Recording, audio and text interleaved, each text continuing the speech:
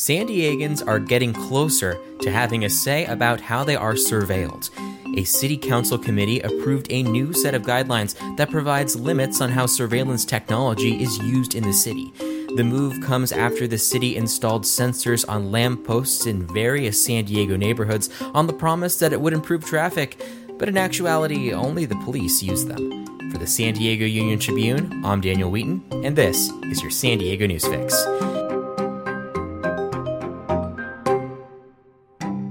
Terry Figueroa, you're on the public safety team at the Union Tribune, and you've been covering this story from the beginning. I think we kind of need to explain how we got here, because this is kind of a wild story. What is this Smart Streetlights program, and how did it come to be in the first place? Hey, hi, Daniel. Thanks for having me. So, yes, this story does step back a little bit, couple years, actually. I will start very briefly with the newest news, which is yesterday, a San Diego city committee did approve an ordinance that says, hey, we need tighter rules and oversight as to all surveillance, all types of surveillance in the city of San Diego that San Diego controls. And that is born out of something that happened a couple of years ago. The city of San Diego entered into an agreement to put sensors on streetlights all around the city. These days there's more than 3,000, and they are in the public right-of-ways, about 5% of the city. Mm-hmm. And the plan was, these are very cool sensors that can tell you, they can monitor parking and transportation, whether or not there's a lot of traffic, whether there's a lot of pedestrians. It was really mobility. But even more than that, when this first came up, we're going to have what we call smart streetlights. This was back in December 2016. This was sold entirely as, hey, we're going to put some LED lights in here. It's going to save us a ton of energy and a ton of money, maybe $125,000 a month. And that got the thumbs up from the city council, and those were installed. Later came the revelation that these smart streetlights actually had all of these sensors that could measure mobility, parking, like I said, and other mobility issues. And the way that's done is with cameras. There are actually cameras in those lights. And somewhere along the way in 2018, San Diego police went, hey, there's cameras in those streetlights. And so they started talking to the city about being able to access those lights. And they actually did get to start doing that in August of 2018.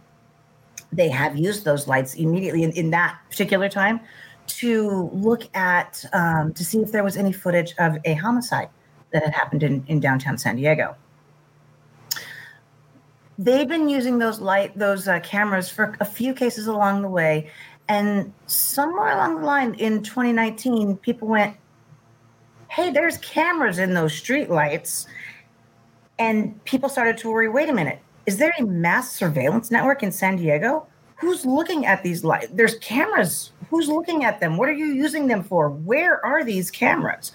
And that really started, I would say, an organized opposition, at least pushing back, saying we, the public, want more information about these cameras in these streetlights. And so that began a closer look at all kinds of surveillance in the city, but primarily it started with those smart streetlights. Yeah, we've heard promises like this in the past. You hear it a lot with 5G technology, the idea that we can have Internet of Things, so it tells you exactly where you can park, the fastest way to get someplace, like AI reads your Starbucks order or whatever. But in actuality, that rarely comes to fruition because having all those parts come together is a lot harder than you think. So it makes sense that it just kind of sat there for a couple of years and the police were like, oh, hey, we have this, let's use it. So it's kind of that perfect scenario of this wasn't the intent, but that was the result simply because we didn't have the technology to make that promise that was made by this company that, had a pretty good marketing PR strategy. Well, it's funny because this was exactly an Internet of Things idea. And the idea was we're going to put all of this metadata, not the raw data, but the metadata gathered from these streetlights up for public use, and companies can access this metadata and make apps, and maybe people can figure out where to park, or what's the fastest traffic route, or where are the best bike routes. That, at least as of March, had not come to fruition. So yeah, but these cameras in these streetlights, they do exist, and they have been used in policing methods, and police are they hail them as, these are game changing. They have used them to solve crimes, make arrests. Probably most notably, folks might remember back last August, there was a shooting at a Church's Chicken in Otay Mesa. 3 employees were shot, 1 fatally, and the shooter got in his car and drove away. San Diego police were able to use these cameras in these streetlights to see that suspect and get a beat on maybe who he was. And ultimately that led to an arrest, identifying a suspect and an arrest. These streetlights cameras have been used in a number of crimes, and homicide among them. So they've also caught images of police encounters with people that have turned fatal. Most notably, and recently, there was a shooting that turned out to be a fatal shooting on 6th Street in San Diego, near B Street, and actually near the Union Tribune building, where police said a suspect had pulled a gun from his waistband when they confronted him, and that suspect was ultimately fatally shot in that encounter. Streetlights cameras caught that encounter, and police released that to the public. So these streetlights definitely have been used. These cameras definitely have been used in a public safety fashion. But people have had the serious concern about, well, wait a minute, there's cameras in the sky. There's eyes in the sky. Who is looking at them? What are you doing with this information? And so that led to a lot of pushback and a lot of concern. And there's 2 separate tracks really of what the concern that I saw that really cropped up out of this. There was folks who were clearly concerned about a mass surveillance. Who are you looking at? How are you using this information? Could this be used in civil rights abuses? So that's clearly one track where people are extremely concerned. The other track where people were concerned was tech folks who said, wait a minute, all of this data, somebody's making a ton of money off of San Diego's data. They're going to mine this, and what are they getting? And let's talk about this data and its gathering and the ethics of that. And so there's really, like I said, these 2 sort of groups that are pushing back.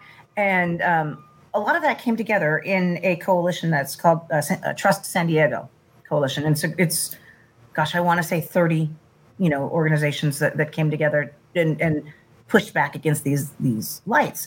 So what happened to bring this all to fruition with the city council committee yesterday was, after this pushback really started to catch momentum, the city of San Diego and everyone said, you know what? Okay, let's get a policy. Let's make a public policy as to how we deal with the data from these streetlights, who gets access to looking at the raw footage. Let's have some policy that governs all of this. The city wrote a policy, brought that to this city council subcommittee last January. And the committee said, you know what? No, this does not go far enough. We don't want to talk just about surveillance, streetlights. We want to talk about surveillance of all kind, whether it's facial ID or drones. Any surveillance that San Diego City has its hands on, access to, acquires, we want policies governing all of it, not just the streetlights. So that was January. That direction was given to the city. The city came back earlier this week, yesterday, and said, okay, here's our plan, here's our policy. And the people that sat down at that table to make this new overarching surveillance policy included some of those folks that were from Trust San Diego, and the people that were pushing back had a seat at that table, and they helped craft this. It's not even a policy; it's ordinances. It's 2 ordinances. Mm-hmm. There's one ordinance that actually would lay out the rules as to how surveillance is governed in San Diego, the overarching rules that we would have to look at. The second ordinance creates a privacy advocacy commission. And that commission is made up of tech experts and community folks who are really experts in, knowing what's happening in their communities, on the streets in their communities, and others. And they all come together and they review all of this surveillance stuff. If the city, say, wants to purchase something, that has to come to this committee or commission for a review. And that commission gets to say, hey, we're concerned about this, or hey, this part is great, and maybe we should do more of this. So this would create those 2 separate things. There would be the ordinance for governance and the ordinance creating the commission. Mm-hmm. The city council committee yesterday said, yes, unanimously, we're on board with both of those. That now will eventually make its way to the city council in full. The timing on that is very unclear, but at least for this point, this was a huge win for the people who raised their hands and said, what? There's cameras in our streetlights? You're surveilling us? Is that what's happening here? Mm-hmm. So this really came down as a win for those folks. Certainly, and it's worth noting that San Diego is one of the most surveilled places in America because we're on the Mexican border, we have multiple military bases, we have giant tech hubs. Pretty much every government agency that does any form of surveillance is here in San Diego. So it kind of makes sense that this would happen here just because of all of those factors. So this is really a major step forward towards establishing kind of the rules when it comes to privacy. Because when you let algorithms or just kind of purely data-driven thinking make these decisions, that's when instances of bias can come through because, an algorithm is as biased as the person who writes it. And I think that's kind of why we've seen civil rights people really speak up. And I think that's also why Councilwoman Marsha Montgomery has been the champion of this, because equity has been one of her main kind of pursuits at her time at the council.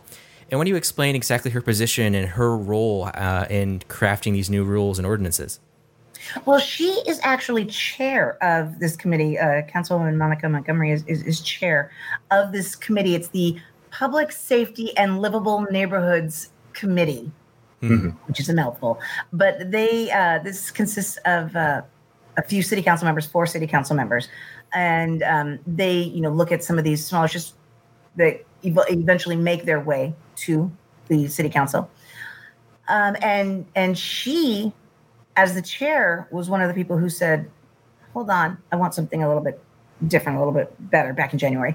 And the folks from the woman that I spoke to who worked on some of these, she helped craft these policies. She has assisted with Trust San Diego, and she's a professor, college professor. And she specifically said, I said, you guys got a seat at the table. And she said, without Councilwoman Montgomery, there wouldn't have been a table.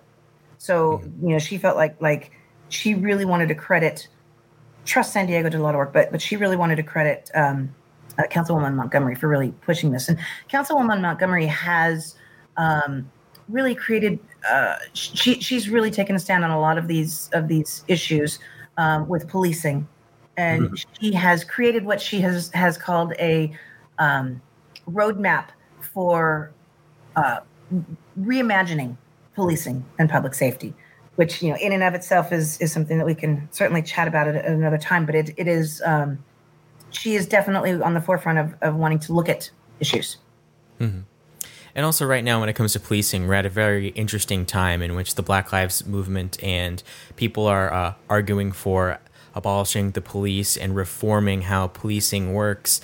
This all happened relatively recently, while the reform when it comes to these surveillance cameras has been going on since the beginning of the year. But how do you think this new political reality we're in, where people are saying, you're policing me in a way that I don't want to be policed, this has to change, how do you think that will factor into the discussion when it comes to surveillance, because surveillance is a form of policing.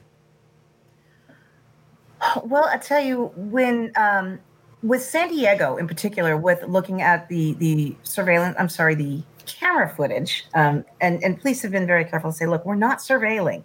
We do not do this live. We only are reactive when there is an incident that brings us back to needing to look at something. Mm-hmm. They have self-delineated rules for when they can look at something. Now, we at the Union Tribune went ahead and took a look at, let me shut this, make it quieter. We actually went, my colleague Lindsay Winkley and I took a look at where these 3,000 cameras are. Are they fairly and equitably distributed throughout the city? And mm-hmm. what we found was, of these 3,000, in terms of the placement of the cameras, which the city says was done really for mobility reasons, not for public safety in terms of policing, but mobility, looking at traffic, looking at pedestrians, looking at bicycles. We found that when it came to the ratio of where the cameras were to the population, the cameras were essentially, there was no heavier amount in neighborhoods of color. It was pretty equally distributed in terms of their racial, for example, among the city residents who live near a camera, 46% are white, 25% Hispanic, 18% Asian, and 6% were Black. This is what we found back in March. That is not so far off of San Diego's population. You've got 42% white, 30% Latino, 17% Asian, and 6% Black. 5% other races for both where the cameras are and the population. So there wasn't huge disparities. But what we did find was that when police were accessing cameras to look at incidents after the fact, to look and see if there was footage of a crime, those tended to be more in neighborhoods of color and communities of color. So we definitely did look at that. And that certainly ties into the argument that communities of color are over-policed. Therefore, it would make sense that police would use that tool whenever they need to in those communities. But, the police are very clear. They said, look, we weren't targeting those communities. This is where the incident happened. This is why we are looking at that camera in this incident. So, they were saying, we are not proactively going and looking at those. We are looking at when an incident happens, was there a camera that caught it? Now, most of these cameras are most dense in downtown San Diego, which makes sense in terms of mobility, because the city put them in to look at parking, like I said, so somebody could create an app and could show you if there was available parking or where there might be a spot open. They wanted to look at mobility in terms of traffic, in terms of bicycles, in terms of pedestrians. So a lot of these cameras are downtown. Some of the crimes that they've captured have been downtown. There was a shooting of an Alpha Project security guard in East Village, and police did access street cameras for that. Mm-hmm.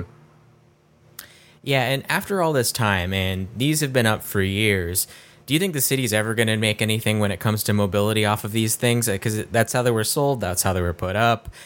They obviously haven't done that yet. We're losing a lot of money because of COVID-19. I understand that's probably not going to happen next fiscal year. But do you think that eventually that will come to fruition, or do you think they're just waiting for some angel investor to write some kind of app that we'll have in 2030 or whatever? Boy, I have gotten out of the crystal ball business. I could not tell you, but I do know that there is a lot of metadata that the city had gathered, and we'll see what happens with it. Certainly, and then there's information that could be used for something. Hopefully, someone uses it for good and not for evil. Fair enough. All right, Terry Figueroa, thank you so much. Thank you for having me. In other news, the fire aboard the Bonhomme Richard is finally out. The blaze lasted 4 days, sending acrid-smelling smoke into the region. The Navy still does not know the cause of the fire, but the current theory points to cardboard stored at the lower level of the ship. Because the ship is undergoing repairs, it doesn't have its full crew on it, nor did it have the system running that could have prevented a fire. In the outbreak, another 409 COVID-19 cases were confirmed by the county Thursday, bringing the region's case count to 21,885. A record number of deaths were also confirmed. There were 17 more, bringing the death toll to 465. Another community outbreak was discovered Thursday, this one occurring in a gym. The county has 14 active outbreaks, which is double the triggering number of 7. The county is also struggling to contact trace. Only 37% of positives were contacted. The goal is at least 71%. The state's threshold of no more than 100 cases per every 100,000 residents is also being reached. There are currently 153.2 per 100,000. Also, the San Diego Union Tribune is hosting a contest to create the best public service announcement to remind people to stop the spread of COVID-19. We're soliciting listeners like you to come up with the best PSA for print, digital, or video. The winner of the contest will get a grand prize of $2,500, and their PSA will be published in the UT in various formats. The winner will also have an opportunity to be a guest on Fox 5 San Diego's Morning News. You have until August 16th to submit. For more details, go to uniontrib.com/stopthespread. Until next time.